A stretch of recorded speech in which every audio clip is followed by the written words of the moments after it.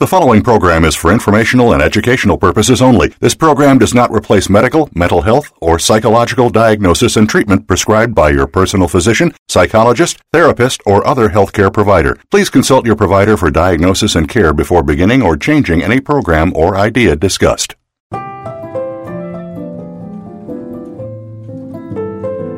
Welcome to Recovery, the Hero's Journey. Your host is Dr. Patricia Halligan. If addiction or prescription drug dependence affects you, directly or indirectly, whether it's you, a family member, or a close friend, stay tuned over the next hour as we explore substance use disorders, process addictions, and prescription drug dependence. We'll be discussing the painful reality behind these disorders and what can be done to help. Now, here is Dr. Patricia Halligan.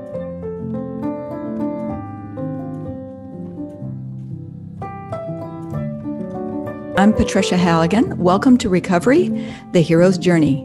We can't talk about recovery from addiction without talking about trauma. Research tells us that among people seeking treatment for substance use disorders, lifetime PTSD rates range from 30 to over 60%. This is a complicated group that tends to have worse outcomes when compared to either disorder alone. Traditionally, people have treated PTSD and substance use disorders separately, one at a time. Today's guest, Dr. Lisa Najewicz, wrote a groundbreaking treatment manual on how to treat PTSD and substance use disorders concurrently.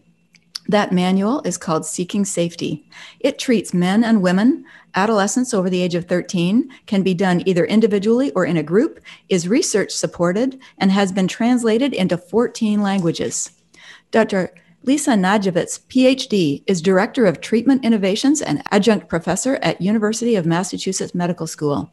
She was on the faculty of Harvard Medical School for 25 years and was a research psychologist at Veterans Affairs Healthcare System in Boston for 12 years. Her major clinical and research interests are substance use disorders, trauma, comorbidity, behavioral addictions, veterans' mental health, community-based care, development of new psychotherapies, and outcome research. She is author of over 200 professional publications, as well as the books Seeking Safety, a treatment manual for trauma and addiction, Finding Your Best Self, Recovery from Addiction, Trauma, or Both, and a Woman's Addiction Workbook.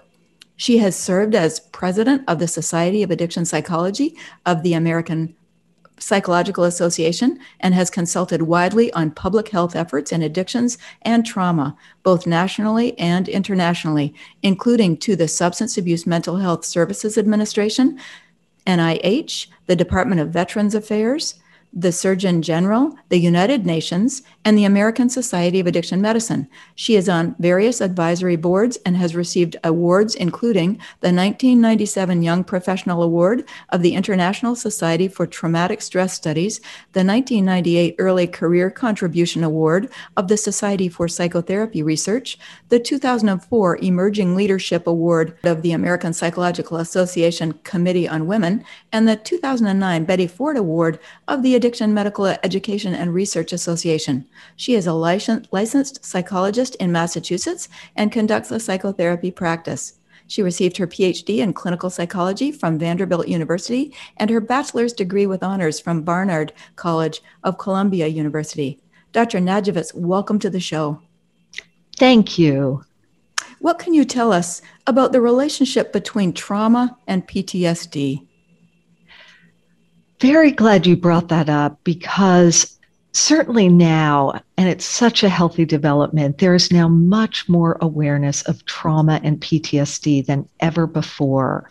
What used to be associated just with males and combat or just not acknowledged has become at the forefront of public consciousness. The words trauma and PTSD are now in the public sphere. People recognize these as very important.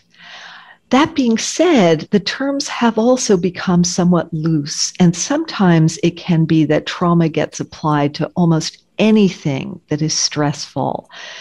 But really, when honoring the term trauma at the deepest level, it really does impact the person in profound and enduring ways when it leads to PTSD. So there are a couple key points to note. The first one, and this is great news, is that the majority of people who go through trauma do not go on to develop what we call PTSD, post-traumatic stress disorder. That being said, a significant portion, between 20 and 30%, do. And very important to provide treatment, to provide resources, to help people as early as possible to overcome the impact of trauma. But when we think about the definition of trauma, one of the challenges is that there is not one definition in the field, but several. So there's a more narrow idea of what it is that refers just to a physical event that may have occurred. This is the classic definition in the DSM-5, which is the psychiatric naming of mental disorders, where it focuses on physical events. There is also, though, what we know, there can be tremendous emotional trauma that may be non-physical in nature. So things like emotional abuse, severe bullying, and so on. So in general, we want to separate out trauma in and of itself from stress. Stress being the difficulties people have going through the day versus trauma, meaning something more profound that impacts people on a much larger and deeper scale. Okay, that's very helpful. Let me ask you if you can give us a glimpse into the suffering of a person with PTSD. What are they feeling? What are they thinking? How does PTSD affect their heart and their mind and their soul?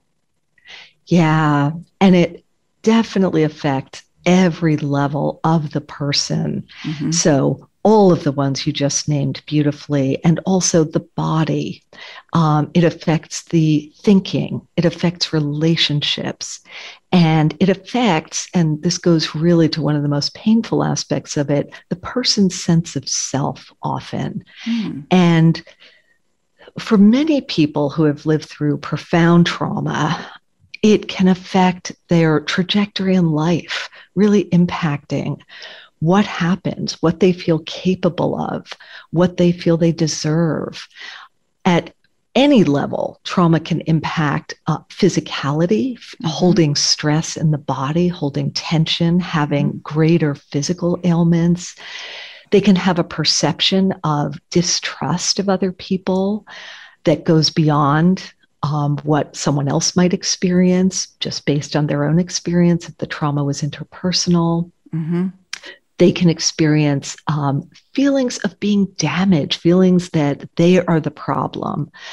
They can experience a sense of tremendous isolation and loneliness, a sense of splitting at times. Part of them feels like they're okay, and another part of them, sometimes cropping up unaware, unintended, feels very upset, very distressed. So long and short of it is, it affects the whole person in many different ways and often is changeable over time, which is what makes it so hard for people who suffer with it.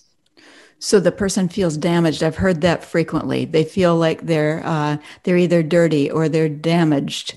They feel like damaged goods. They don't trust. They might feel like they're a victim. They feel disempowered, and they may not have a sense of agency or confidence in themselves or a sense of empowerment.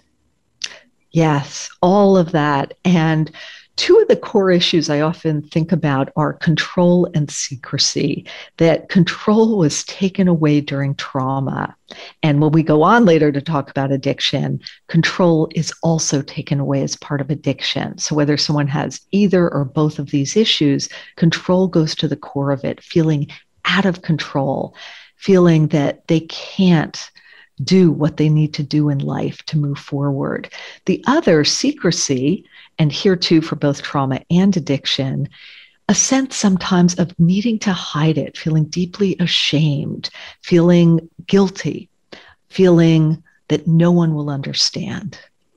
That's the worst feeling in the world, because you're feeling like you're leading a double life, the internal life of the trauma that nobody can validate, nobody can see, and you feel like the walking wounded, or you feel dead inside, or you feel damaged, but yet you're going through the motions of regular life. It's very isolating, isn't it? And very damaging, very shaming. Absolutely. Yeah. So I wonder if somebody walks into your office, what kind of psychoeducation do you give them if they're feeling damaged to help them feel a little better about themselves? What PTSD psychoeducation would be healing in maybe the first visit? What do they need to know, the person suffering from PTSD? Yeah.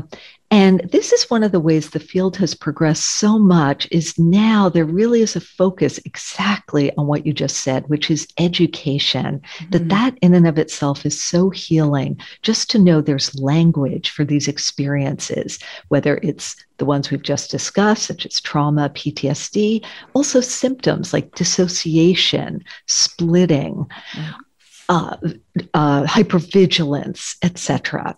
So first of all, giving language to their experience helps to validate that it's real, that it matters, and to convey also the idea that there is a lot of hope that this can get better with treatment or with other resources that may be there for them. So the first step really is that education piece around naming, and then also, I think, building a sense of hope that if you do the work of treatment or recovery, you can get better.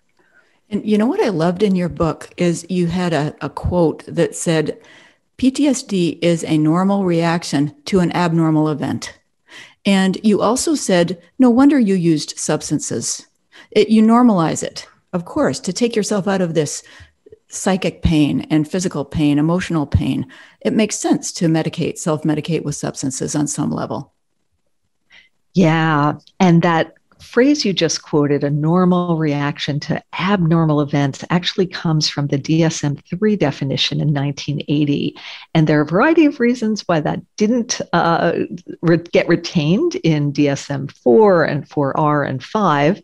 But that being said, it still speaks very much to what it can feel like.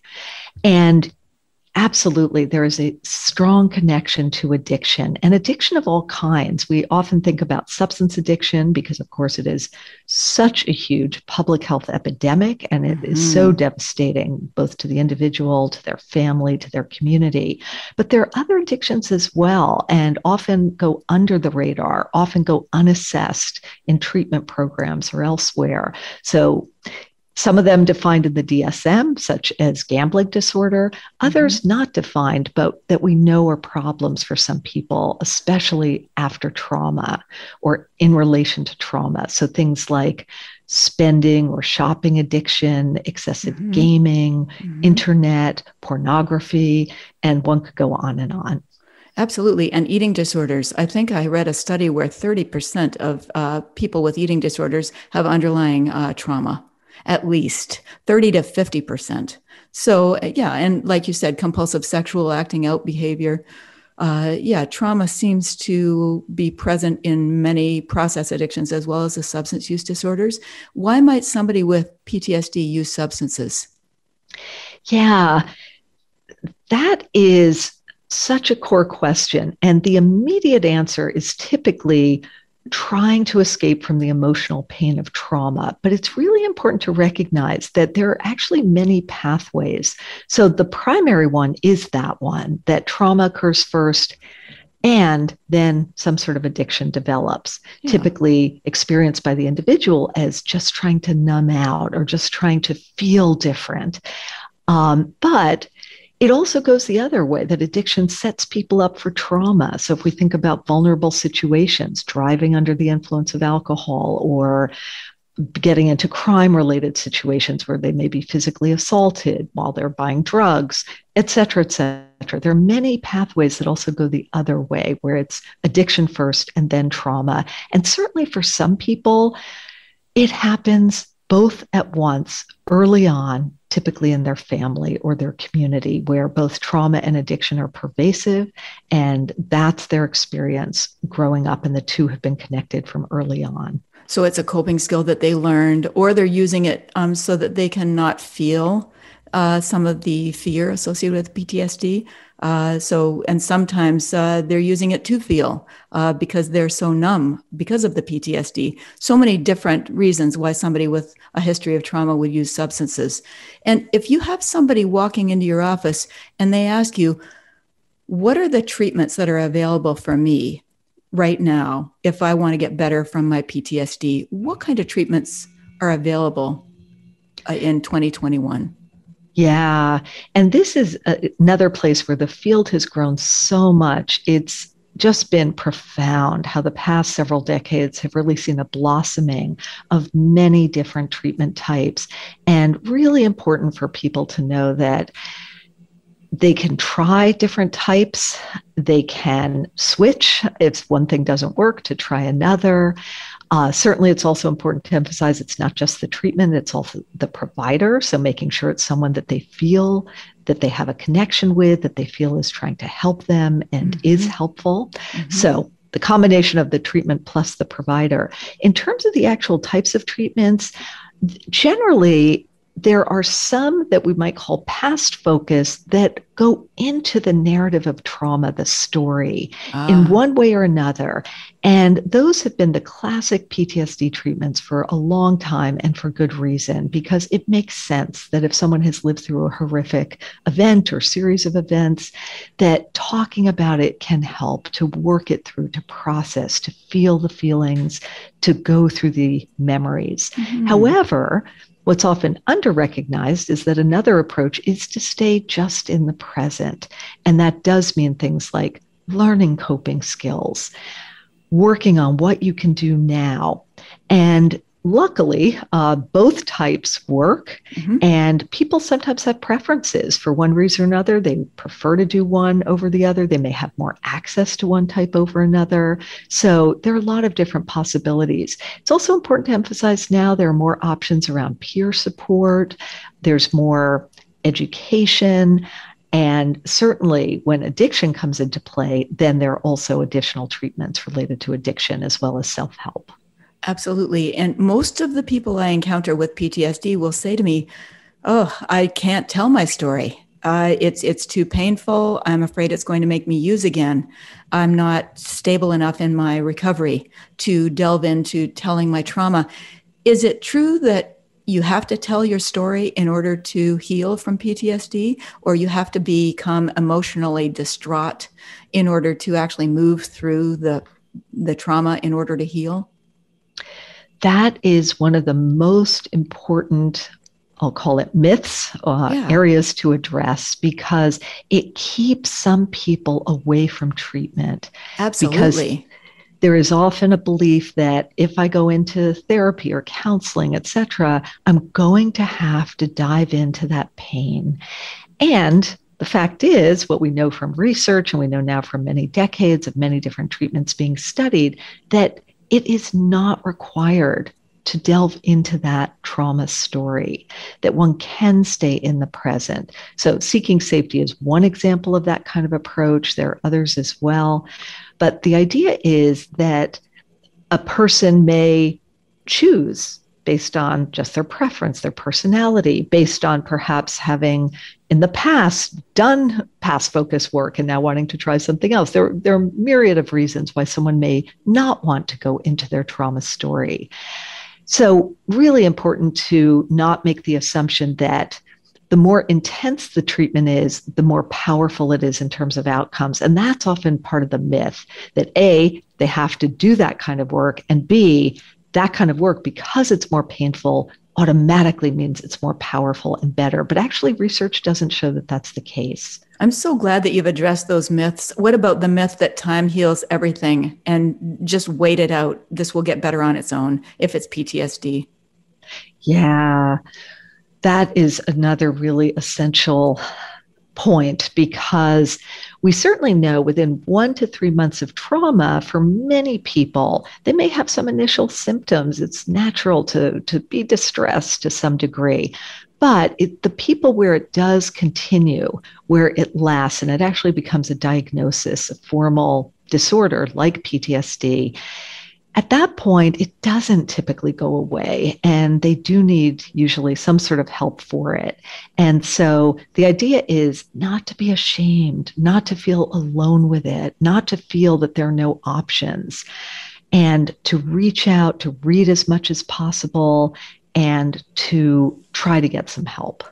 Now, the one thing I loved about your manual, Seeking Safety, when I bought it like 19 years ago, is that it focuses on coping skills and it focuses on emotion regulation, and it's hugely kind and gentle and practical. Can you say something about your present focused treatment model, Seeking Safety, and something about the title?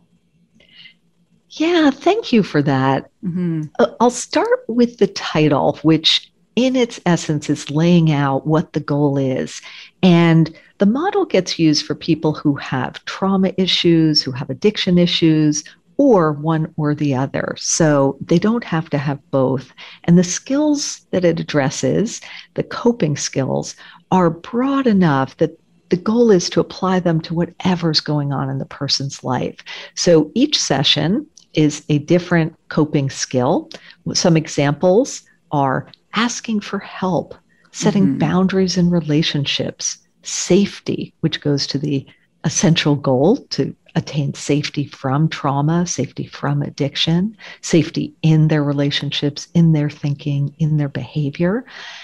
Other topics include things like recovery thinking, self-nurturing, compassion, honesty. So basically a wide variety, 25 different topics about evenly divided between cognitive, meaning thinking, behavioral, meaning action, and interpersonal, meaning relationship skills. And the idea is that people can move around within the model very flexibly to go to what matters to them. There is no one approach to recovery. And the bottom line idea is use what works, let go of the rest. And so trying on different skills that maybe they haven't tried before, or trying them in new ways, and resolving or at least addressing what's currently going on, because trauma shows up in the present. And so it's what can you do today if you're having trouble with dissociation, you're spacing out, you don't feel real, you're numbing. Or what can you do today if you're having fights with people and you're just very irritable and you can't contain it? What can you do if you're having nightmares from trauma or impulses to use a substance? So on and on in the myriad ways that people get affected. It's so wonderful. The favorite topic out of these 25 topics that I have earmarked is detaching from emotional pain, the grounding. So if I were a client in your office, can you give me some examples? Say I'm in emotional pain because I'm in a bad relationship with a boyfriend who's addicted, who's abusive to me, or I'm in emotional pain because I'm having flashbacks of my trauma, or emotional pain because I'm grieving. I watched somebody die. Can you give me some grounding examples, physical grounding, mental grounding, soothing grounding that might take me out of my emotional pain? I just love that chapter. Yeah. And I'll mention that I learned grounding when I was a clinical psychology intern at a hospital way back in the early 90s. And I remember thinking, oh my gosh, clients are so helped by this. It is so profoundly simple and practical, almost deceptively so. It looks almost too easy. But what it gives people is the essential ability to shift their emotional state, and to do it quite quickly in a matter of minutes. And they can do it anytime, any place. So it's an extremely portable skill. And many clients have said to me, they wish they had learned this 20 or 30 years ago. And it's what's learned often in families naturally. Healthy families naturally teach grounding, which is essentially a way to help regulate emotions when negative emotions get out of control. So what are some ways? And you just named the three categories as they're described in Seeking Safety: physical, mental, and soothing. And the idea is to try out a whole variety and then see what works for that person.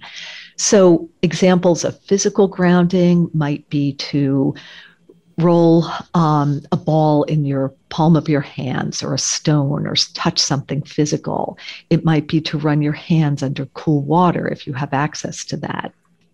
One of my clients would carry around a miniature bottle of hot sauce and smell it. It would bring him right back into the present. wide variety of physical activities, depending on where the person is. It could be doing some jumping jacks. It could be taking a walk, anything that sort of gets them back into their body in a positive, healthy way. And the core of grounding is back to the present, because the person is often triggered or craving or something that harkens to the past. So we're trying to get them right back into the moment. Mental grounding, it's basically all kinds. It can be game-like things like name all the cities you can name, or name all the sports teams, name colors around you, just looking around the room, etc. And soothing grounding is really trying to get at reassurance. And one of my favorite ways of that is just having people name favorites. Name your favorite color, your favorite place, name a favorite person, name a favorite animal, a favorite TV show, a favorite song. And just getting back in touch with some of those favorites can be a nice way to do it. Identifying a safe place, and so on. The key thing with grounding is to rate feelings, level of distress before and after, to see if it worked. So when we do it as part of Seeking Safety, we encourage people to rate before they start grounding from 0 to 10, 10 being the most distress. They might say, I'm at a 7, I'm at an 8, I'm really up there. Okay, let's do some grounding, and then re-rate it after it. And now what number are you at? So re-rating on that same 0 to 10 scale, even if it doesn't go down hugely, if it goes down just a point or two, it shows the person that they can shift their emotions. And in the book, you suggest that the person even create a recording, like a soothing, grounding recording, so that the person maybe who is caught up in a flashback or in an intense craving for cocaine or alcohol, who can't think at the time, or who's really angry because of a fight with a father or a mother or a significant other, boyfriend, and then you can pull out this soothing, grounding recording and listen to it. And it might just be exactly what you need to take you out of that emotional dysregulated state, to prevent you from using drugs or, prevent more suffering. I love your examples. That's the most useful piece of the manual for me and my clients, and they've just used it over and over. What if you were going to put something on a recording in terms of soothing, grounding, what would you say? Yeah, and I can give a couple examples here. I'll also mention that what can be really beautiful to do is to have the person also get important others in their life to add to the recording. And I've seen clients do things from, getting a whole variety of trusted family or friends or their AA sponsor, or just important people, even taking little snippets of recording they've found on YouTube that they find calming and putting that on. I've seen people even go as far as to create a little video, where they make it more than audio and they actually add in imagery and things like that. So many, many ways to get creative around it. And in general, I think as long as it's a very compassionate tone that really speaks to what that person tends to struggle with, I think that's when the kind of recording can become so valuable, reminding them of the other parts of themselves that they may be disconnected from right now. So, for example, right now, maybe you feel like you want to die. Maybe you feel like it's just not worth trying anymore. Maybe you feel alone. Maybe you feel like you've screwed up and it's all over, whatever it may be. There is another side of you, the side that has already come this far, that has survived so much. And that side is still within you. Try to get connected to that side of yourself, and on, trying to figure out ways of reconnecting, because we certainly know that when people have been through the real horrors and challenges that relate to addiction, to trauma, that something in them survived. And that in and of itself is just so worth honoring and remembering. So number one, your voice is super soothing. I'm feeling my blood pressure come way down just listening to you. You're very comforting. You're very kind. And that's what you want on the recording. I love the idea of having your sponsor or your friends or family members that are loving and validating talking on this recording, using that same voice that you're using, very compassionate and very non-judgmental, because I think it helps you detach from your emotion so that you can say, I am not my emotion. And I can slip back into a rational state of mind, into a place of calm with perspective, right? It's very empowering what you're saying. Yeah, and I really appreciate you just brought up that word empowering, because empowering is, in some sense, so healing for people to regain, to retake the power that was lost in trauma and lost in addiction. And how can they do that? So I think there is a chapter on empowering yourself. I think it's using compassion to take back your power, PTSD, taking your power back. I think that is one of your topics. How do you take your power back? Yeah, that in a sense, it varies for people in all kinds of ways. That's what's so amazing about watching the recovery process, is that people go about it and succeed at it in so many different ways. Mm-hmm. So it's very individual, and what works for one may not work for another, and that is perfectly fine. Mm-hmm. But yeah, taking back power, typically there's a piece of it that will involve compassion for the self, meaning looking at oneself and trying to forgive oneself for whatever may have happened along the way. Sometimes there is tremendous blame that is so undeserved. We know that children blame themselves for trauma, even though obviously we know that they're not responsible. But as a child, it doesn't feel that way. They feel that they are the cause. With addiction, there's so much profound self-blame. And so trying to find a way to be compassionate, but being very clear, compassion doesn't just mean anything goes, anything I do is fine. Because if anything, the way I like to think about compassion, they'll feel it, but also know it by their behavior, because compassion takes them to a level of stronger action in the world, meaning they're taking better care of themselves. They're relating better to other people. They're able to function. They're able to follow through on responsibilities. That can come from compassion. And it's basically, it's a wonderful feedback loop, isn't it? If I treat myself in sobriety with good self-care and nurturing. And I know self-care and nurturing is one of your topic areas. So if I'm taking care of myself, I'm going to feel like I'm more valuable.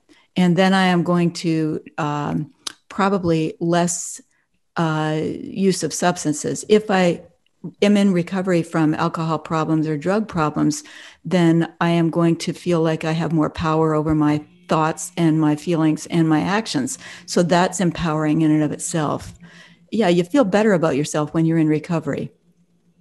Absolutely. And you're describing beautifully what is sometimes termed an upward spiral. We certainly know there's a downward spiral that can happen with trauma and addiction. Trauma leads to addiction, leads to more trauma, leads to more dysfunction or more pain, and on and on. And certainly they all get intertwined. But the upward spiral is exactly what you just said. It's each step, even if it feels so hard to do. One of my patients once said something very beautiful, which was, she just thinks about turning her face toward the light. She doesn't even have to move. She just has to turn toward doing something that's in the right direction. And sometimes it can feel like just making one effort, like brushing one's teeth or getting up and going to work, whatever it may be, is incredibly hard. And people don't know how hard it is, but just making each effort can really build on itself. Absolutely. One of the things I think I really liked in the book was the life choices game, where you basically let the person pick out of a hat. So if they're in a group or individual therapy, and on the piece of paper, it might be, it's a life test, basically a life choices game, where what do you do in this situation so that you don't do anything unsafe, or you don't do anything that's going to, hurt yourself or your relationships or your recovery. So what would you do, for example, if your father says something critical to you? What would you do if your boyfriend leaves you or cheats on you? What would you do if you've had a bad day and it's, Christmas Eve, and you think to yourself, everybody else is drinking or using drugs? What do you do if you're triggered by something you're watching in a movie and you start having flashbacks and it's, 10 o'clock at night and you want to drink? I love that life choices game.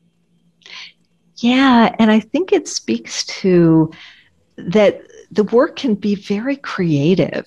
And one thing that can be really nice when doing that game is to add in scenarios that relate to the individual or to the population, whether it's, we know that many different subgroups are deeply affected by trauma and or addiction, whether it's people living with HIV, whether it's women who have suffered domestic violence, combat veterans, et cetera. You can sometimes pull in scenarios that really speak to their experience. And what's also really lovely, I think, about that game is that we watch people evolve, that when they first sort of start with seeking safety, they may say, coping. What is coping? I mean, I just drift along. Life just happens to me. But Right. As they go along, there's a sense of more and more empowerment, more and more options. And so by the time you play that game, now they have a variety of things that they can come forward with. I love that, because I don't think I have agency, especially if I've been a victim growing up and then I've been victimized again in a trauma situation. So yeah, what is coping? Some of us who grow up in, homes where there's a lot of drinking or drugging have never had the opportunity of feeling, soothed by a connection with another person. So the therapist or somebody in the group might suggest, well, in that situation, why don't you call somebody? And that person then might call their sponsor for the first time and have a situation where they feel soothed and validated and comforted. So, wow, that's a healthy coping skill that I never had. And that gives me some agency. So I don't have to take a drink. Or maybe I could go for a drive. I could go for a walk. I could go for go to a meeting. I could take a hot bath.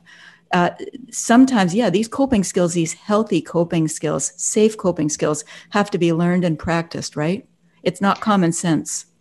Absolutely. And it really goes to one of the really sad facts about both PTSD and substance abuse is that they are highly predicted based on family history, that these things carry across generations. However, many people stop that cycle, and they often do it through learning new coping that they may not have learned growing up. Mm-hmm. And I'll just mention briefly, so a couple of years ago, 2019, I came out with a new book called Finding Your Best Self, which was designed for self-help as well as being used in other kinds of settings by professionals, by peers, by family even, and so on. And the reason I mention it is because I think one of the really beautiful aspects is hearing people's own recovery stories. And so every chapter in that book, it's 35 short chapters. It's separate from Seeking Safety. It's new material, it's updated material. But each one, my favorite part is at the end of each chapter, it has recovery voices. And it's basically a person, and it's very diverse in terms of who and what their history was, but a person talking about how that chapter, how that theme relates to their own recovery.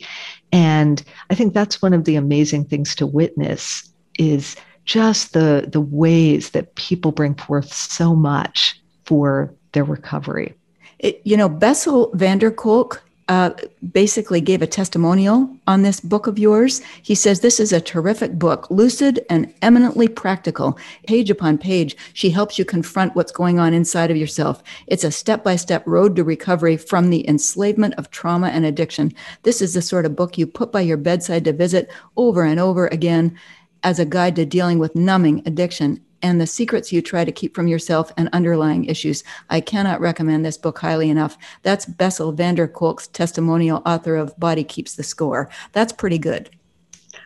I mean, I feel so lucky and indebted to Bessel for his amazing words, and more than that, for his impact on the field. I mean, I'm glad you mentioned The Body Keeps the Score, because it is a now classic book that came out in 2013, and it so beautifully captures the connection between mind and body and trauma. And it is just it completely shifted the field in terms of that. So let me ask you this, Lisa. If you were going to talk to somebody in the audience today who's hiding in the house and feels damaged and feels overwhelmed and doesn't know how to feel better, what words of hope would you have for this person with an alcohol or drug problem or an eating disorder with full-blown severe PTSD? What would you say to this person to inspire hope and empowerment?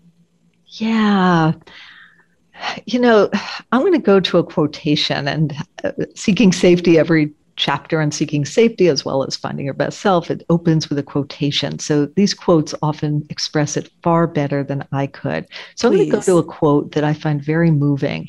Yes. And I believe it's Emerson, or it might be Thoreau, but one of those 19th century New England writers, who said, "All of life is an experiment. The more experiments, the better." And what I love about that quote is, so often in life, and especially if someone, just as you described, is really in the thick of feeling hopeless and not knowing what to do, where to turn, often one of the hardest parts is feeling that they really do not know. And what I love about the quote is it really opens up the idea, just try something. It does not have to be perfect. It doesn't have to be right. It doesn't have to work. It's just try something that might be a step in the right direction, and you'll learn from that. And as long, one thing we say in Seeking Safety, as long as it's healthy coping, it's good coping. As long as it's a healthy step. Because I think often we underestimate, we talk so much about the individual, but there's so much pressure on a societal level to do well, to be good, to be perfect, to be productive, to move things along. And between trauma, addiction, between the pressures of society and the pace of things, I think people can just often end up just almost paralyzed. Like, what do I do? Yes. And so I do think something. Just start anywhere. Start with one thing you can do right this moment. It might be cleaning a dish, So there's no wrong thing as long as it's something that is safe, meaning it's not going to harm you or anybody else. I love that. It might be reading inspiring quotes. It might be listening to music. It might be looking at beautiful art. It might be going for a walk. It might be sitting on the porch. It might be praying.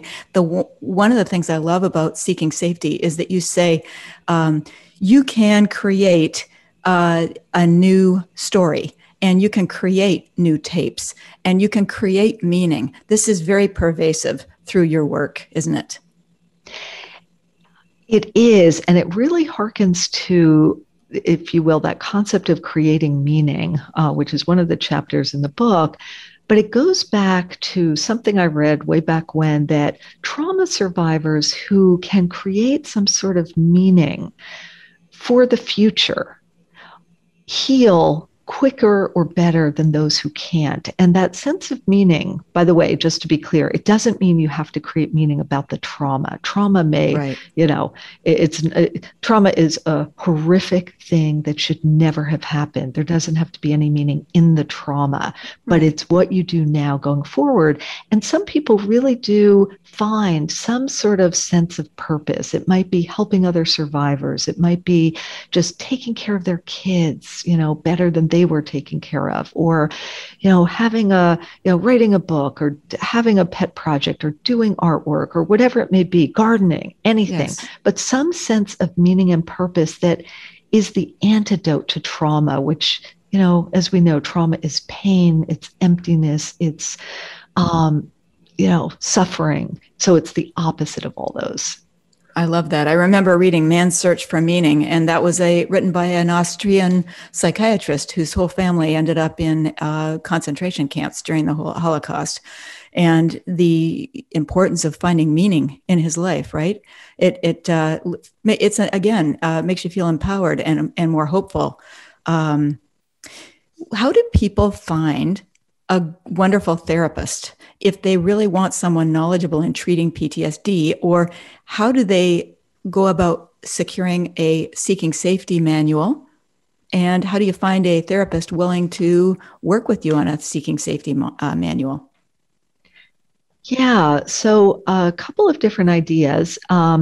So first of all, just mention broadly, in terms of finding a therapist, way back when I did my dissertation in graduate school on differences among therapists, and it found what was found also in a variety of other literature and a lot of other research, that find someone who you feel is helpful to you, and it doesn't relate to years of experience, to how much someone charges, to their gender, to their race, to their I don't know, to any of the sort of easy to measure variables they don't predict. So the key thing is making sure it's someone that you feel is helpful to you. And you should know that within a few sessions.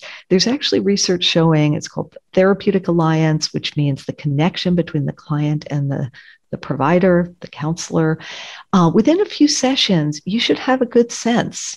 Even if you're very early in the work, this feels like this may be useful to me. This feels like this person likes me, I like them, and there's something valuable going on. If it doesn't feel that way, shop around. To the extent you can. We certainly know people have access issues and insurance issues and things like that. But the key thing is don't stay in a treatment for a long time that doesn't feel useful. Treatment will have its ups and downs. You're going to have times, of course, like any relationship, where you may be disappointed or feel hurt and on. But the bottom line is the core should be something solid. In terms of specific models, for example, like seeking safety, we don't keep a list on our website of everyone who's been trained in it, because we don't actually require training. It's a very public health oriented model. And because we focus in the present on safety, we don't require training. We don't require certification.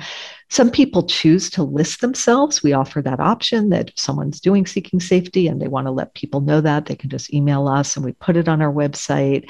If you go to the website or just Google seeking safety, and then click on seeking safety on the left menu, it'll say how to locate providers. But that being said, most aren't listed there. So the other path some people do is they just find out if their therapist might be willing to do it. Isn't that wonderful that it's so easy? You could actually obtain a seeking safety manual, find yourself a therapist who likes you, who validates you, who is interested in getting to know you, that you feel comfortable with. And then you could take this seeking safety manual, if you want, to the therapist and say, would you work with me on this manual? And it's very straightforward and very easy to follow. And the therapist doesn't need training on it. It's wonderful. Absolutely. Well, that's great. I love the way you just said it. And I will also say very, very humbly that we certainly know there are many different models out there. I in no way am trying to, sell, promote, push seeking safety. I mean, it's like what it says in the book about using coping skills. If it's helpful, use it. If it's not, find something that is. Well, the key thing is finding help that feels helpful. And you are not endorsing it. The only reason you are on this show is because I bought your manual at an American Academy of Addiction Psychiatry conference way back in the early 2000s, and immediately opened it up and was very ravenously devouring this book. It was wonderfully practical and helpful and kind, and I loved your quotations. I just can't say enough about the manual. So yeah, you don't have to endorse it. I will. What about apps? Do you have any apps to tell us about in 2021? The world seems to be very focused on apps. There are several apps that I and my team here are developing. We've gotten funding. We feel very lucky. We got funding from the National Institutes of Health to develop 3 different apps. One of them is Seeking Safety. And we do have current studies, by the way, if anyone is interested. It's on our website. We have a section called Join Our Studies. And so right now, for at least some period of time ongoing, we're going to be having people join our studies if they want to, and then they can experience the apps that way. But one of them is on Seeking Safety, and it's designed for peer-led seeking safety, which, by the way, I'll just say one of my favorite research findings was a study done several years ago by Dr. Annette Crisanti at the University of New Mexico that found that peer-led seeking safety did just as well as professionally led, which is I think, very beautiful. So that's somebody in recovery from PTSD and substance use disorder who's leading a group. Exactly. Someone with lived experience, someone who does not have professional credentials. And we, as part of that project, they got the same training and the same, just research support as the professionals, and they did just as well in terms of their outcomes. So that was lovely to see. And so this app was designed to be able to be used by peers as well as professionals and anyone else. And basically, it has rolling content. Each week is a different seeking safety topic. So one of the 25, and the content rolls over. Cool. So the person has access to different quizzes and power-ups and daily quests and things like that. The handouts change, et cetera, each week. And then there's a weekly live session, a 1-hour session that's a group session that's done through Zoom. So it's for anyone in the US. And so that's one of the apps. That's the one I think I'm really excited about, because we certainly know most people who have trauma and or addiction do not end up in professional care. So any options where technology or peer support can help, absolutely, all to the better. And there's such power in a group. Yes. Oh my gosh. It's absolutely. Very exciting. The second app is on grounding. So exactly going to what you referred to a short while ago.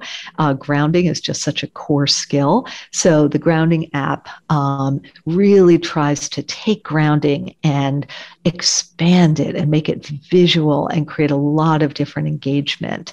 The third app is, I think, a really interesting one from a technology standpoint. We certainly know people with trauma and or addiction may or may not be in touch enough with their emotions or with their underlying emotions. Mm-hmm. They may sort of express anger all the time because they're not noticing the sadness underneath, or vice versa. True. So at any rate, this method on this other app, it's called Self-Aware. Basically, it uses automated assessment of face, voice, and if the person chooses to write, of their writing. And it analyzes their emotions automatically using very advanced what's called machine learning, sort of huge big data kind of methods that happen behind the scenes. And it compares their self-report. They're asked to say, how much do you feel anger, sadness, etc. So they self-report it. The app is assessing it through this machine learning algorithm. Wow. And then it compares the two. And it tells you how you're feeling if you are a dissociated, disconnected person with trauma and substance use. That's magnificent. So you don't have to pass around the chart of feeling faces. That's magnificent. And how do they access these apps? How do they find more information on these apps? Yeah, the apps are going to be available starting, and they'll be available on both Google Play and the App Store for Apple products. They'll be available either late this fall or early next winter. And the names are Seeking Safety, Ground Now, and Self-Aware. And I will just give the caveat with Self-Aware that it's sort of an experimental approach. There's a lot happening in this area of automated emotion detection. So sometimes it gets it right and sometimes it doesn't. But I think it is it reinforces the idea of being aware of one's emotions. That is mind-blowing and really exciting, and I'll look for those in September of 2021. We're at the end of the show. Any parting words for the people out there suffering from PTSD and substance use disorder? I think the final message, if I had to convey one, would be stay safe. I mean, that is just really the bottom line. If you can just stay safe long enough to keep working on recovery, we know that recovery takes a while, certainly for profound trauma or profound addiction, and just keep making safe choices that help move you just in the right direction. And I have seen so many people, I have been so privileged to witness recovery from, and we all have who have been involved in this for any time period, to see people who have changed, who seemed so down and out. And when they look back, in their words, they often felt incredibly hopeless, but they found ways. So just keep it up. Those are wonderful parting words of hope. So this is treatable, substance use disorder and PTSD, and you don't have to treat one and then the other. It's better to treat both at the same time. And this is a very, very gentle, very safe approach where you don't have to jump into the telling of the trauma. You don't have to be focused on the past. You can be focused on the present. So Dr. Lisa Najovitz, I'm so honored to have you on the show. And really, I think you've offered some wonderful words of wisdom to help people suffering from PTSD and substance use disorders. So thank you very much. And I hope everybody goes to your website to check it out. And the website is www.seekingsafety, that's all one word, .org, or just pops the word Seeking Safety into Google. And Patricia, I just really have to thank you for the work you do and for your compassion and understanding. Oh, you're more than welcome. I think we're on the same page. All right, everybody, this is Recovery, the Hero's Journey, and my guest host, Dr. Lisa Najovitz, signing off, and we look forward to seeing you next week. Thank you.